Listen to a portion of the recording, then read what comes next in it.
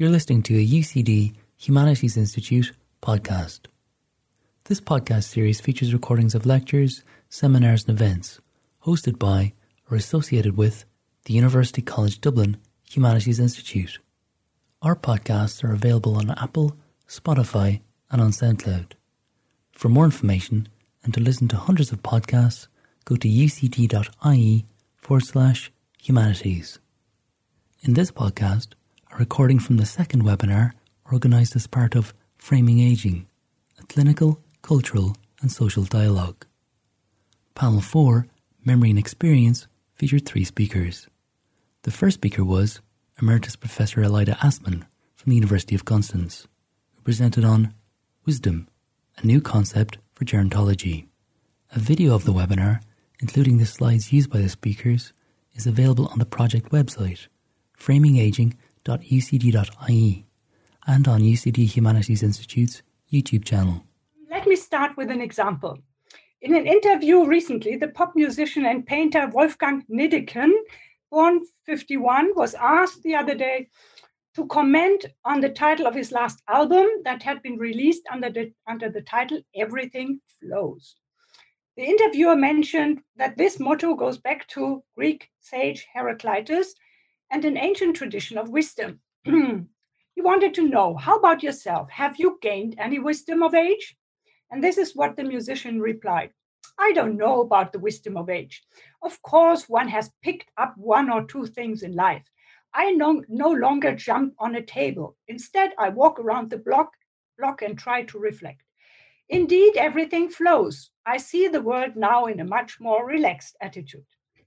This interview for me is an example how easily wisdom and age are coupled today in our general perception. And I take this now as a starting point for my contribution to connect the two, to raise a few questions. What is exactly meant by this? How is it framed in different culture? And most importantly, of course, how is wisdom today related to age and aging? Instead of giving you my history of this topic, and there is a story to tell, I'm just showing you a book. And I asked you for the next slide. This is the book. And it came out in 1991, so quite a while ago. It brings together various views of wisdom. It's called Weisheit, Wisdom. There are various views of wisdom, both historical and contemporary, from different disciplines and cultures, including India, China, Africa, and what have you, showing that in spite of the variegated accesses and terminologies, there might be something like a trans-cultural norm, or at least an ideal of wisdom running through all cultures. This volume, this is why I'm bringing it up, caught the attention of Paul Baltes and Ursula Staudinger. And here you have the couple, Baltes, Margaret and Paul Baltes, 2 leading German gerontologists who worked empirically on the concept of wisdom in relation to age in the frame of lifespan psychology. In the 1990s, we met various times at the Max Planck Institute for Bildungsforschung in Berlin, of which Paul Baltes was a director, and discussed possibilities connecting and aligning our different approaches.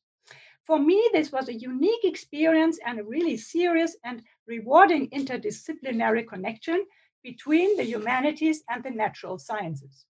And our workshop today gives me an opportunity to recover now this story for me today and to update some of this research and the ideas on the topic after almost 3 decades in a totally new, inspiring context of your webinar on framing aging. And I'm thankful to be part of this.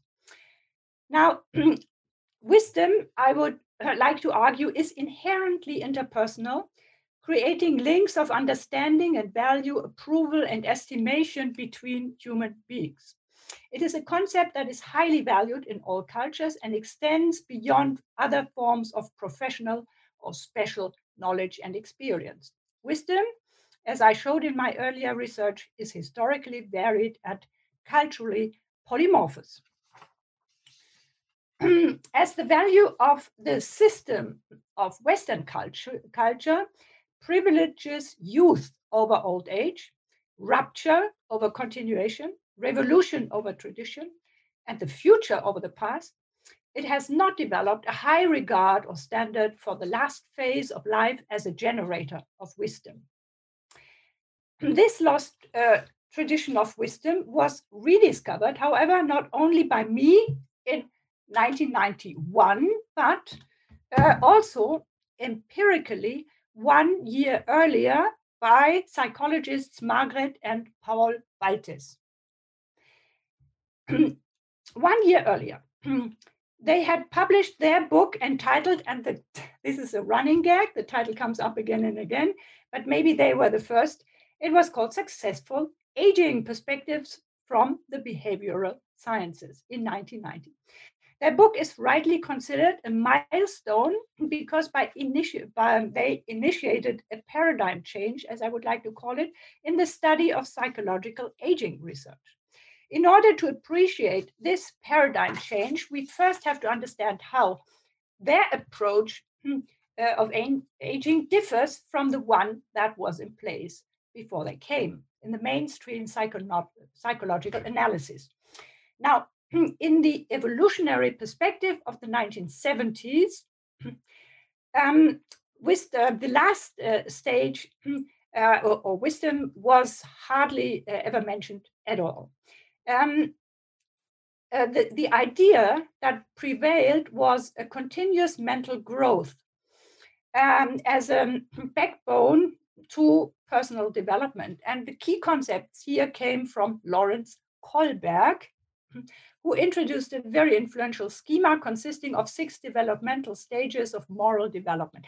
I give you here various schemes. They all represent the same model. This model was highly influential also for other disciplines and eagerly picked up by sociologists and philosophers like Habermas because it expressed neatly the basic principle of Western modernization theory. Kohlberg's schema constructs a line of progress proceeding from egotistic to in-group norms to embracing universal principles.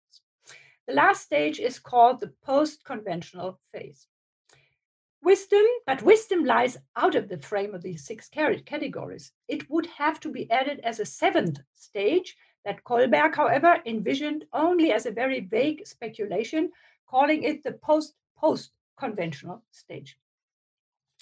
The paradigm change in the psychological approach to which I want to draw your attention here breaks exactly with 2 mainstream ideas, namely that individual psychic development is either a continuous mental or moral progress, or that it is an irreversible process of diminishing capacities. The new approach introduced by lifespan psychology changes many of the leading premises, and now we go back to the next, this approach changes many of the existing premises. And I list a couple of the new questions and answers. The first is that the period of old age needs to be put into the perspective of the whole lifespan. But this lifespan is not a continuous line. On the contrary, any phase of individual human development is characterized by specific challenges and accompanying it by gains and losses. The second assumption is that the new approach started to look empirically also for positive developments, which had not been done so far. In this context, they identified resources that help elders to compensate for capacity losses and optimize their living conditions. This was the special focus of the work of Margret Baltes. In her experimental gerontological work between the 1970s and 90s, she discovered evidence for cognitive learning capacity among the elderly. Even before the neurosciences peaked due to the new technology of the MRI around 2000, she could already show that aging is not a physically determined regressive process, but one that can be actively shaped and supported due to the remaining high plasticity of the brain in old age. Paul Baltes, on the other hand, was interested in wisdom as a dimension that could be implemented into his gerontological research. In probing the concept from the point of view of the psychologist, he broadened his conceptual and methodological frame and opened a door for an interdisciplinary research contact with me, which I found very inspiring. Baltes was certainly aware that we do not grow wiser when with the same irresistible logic that we grow older, but he paid careful attention to the possibility of broadening and reframing the last phase of lifespan with the help of the concept of wisdom. Scholars of lifespan psychology use the term life event determinants in order to point to generic biographical challenges and age-specific horizons of possibilities, tasks, and challenges. While the generic challenges of maturity are reproduction, upbringing of children, and professional life, including, of course, the question how to combine these tasks in a gender equitable relationship. The generic challenges of old age are the waning of influence of power, of skills and strength, together with the imminence of death, all pointing to limitations of former potentials.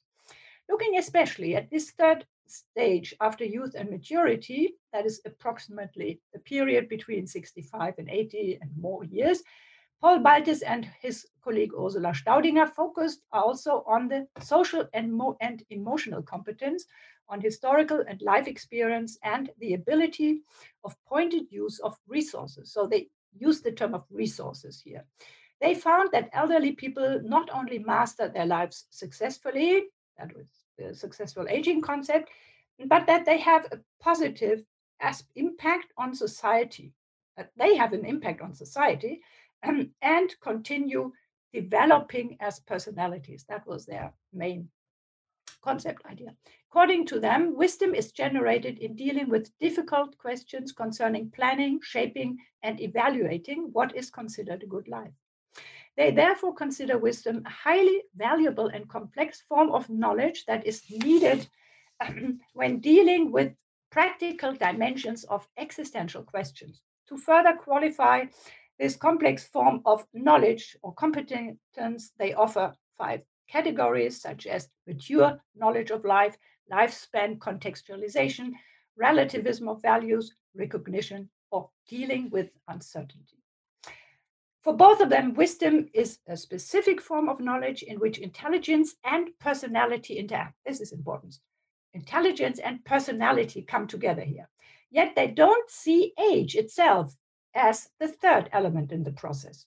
In other words, for them, as empirical scientists who pursue a strictly cognitive approach, wisdom is something that can be generated in youth or mature age just as well as in old age.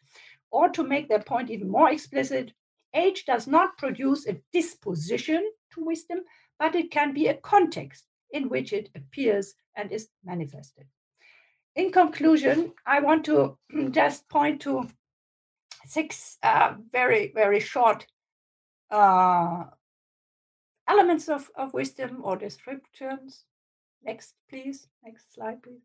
Yeah, it's very important. I just paraphrase briefly that wisdom is the opposite of science, and science being the ground or foundational basis of Western civilization, wisdom, of course, is a marginal and forgotten issue, and we have to recover this history in order to make sense of the whole approach that the Baltes introduced. Second, progress or transformation. Wisdom is generated certainly not through progress, but through a transformation due to a shift in perspective. It is always focused on the present. It's not dealing with the past or anticipating the future, but making sense of a present that is certainly not only the present moment, but a larger sense of presence. Wisdom is a form of knowledge that transcends binaries. It is interactive and culturally framed. That is a form of knowledge that is not universal, but I would call it transversal because it's manifest in all cultures. And lastly, age is a favorable but not a necessary condition of wisdom. And here comes my brief conclusion. As difficult as it is to define wise behavior, as easy is it to define the opposite. Given old and new standards of what is considered wise, Donald Trump can serve as a paradigmatic model of what is considered unwise and foolish. A strong narcissism, a desire for instant applause and gratification, and a concern strictly limited to one's own desires and needs. The fact that this model had been legitimized and supported publicly and globally in the United States for 4 years and still is, shows that Western norms and values still privilege and desperately hold on to the pole of the big ego rather than the pole of wisdom and the notion of a common good. But the negative example of Trump was also hugely instrumental for the concept of wisdom to reappear and to gain more ground, I hope. It certainly shows that age is no guarantee for attaining wisdom, but it also does not refute that position. Given the expanded definition that I have offered, I think that we may safely include age now into the formula given by the Baltes and say that wisdom is an interaction between intelligence, personality, and age. Thank you very much. Thanks for listening to this podcast from Framing Aging. For more information on the project and to access podcasts and videos from our events, check out the project website at framingaging.uct.ie.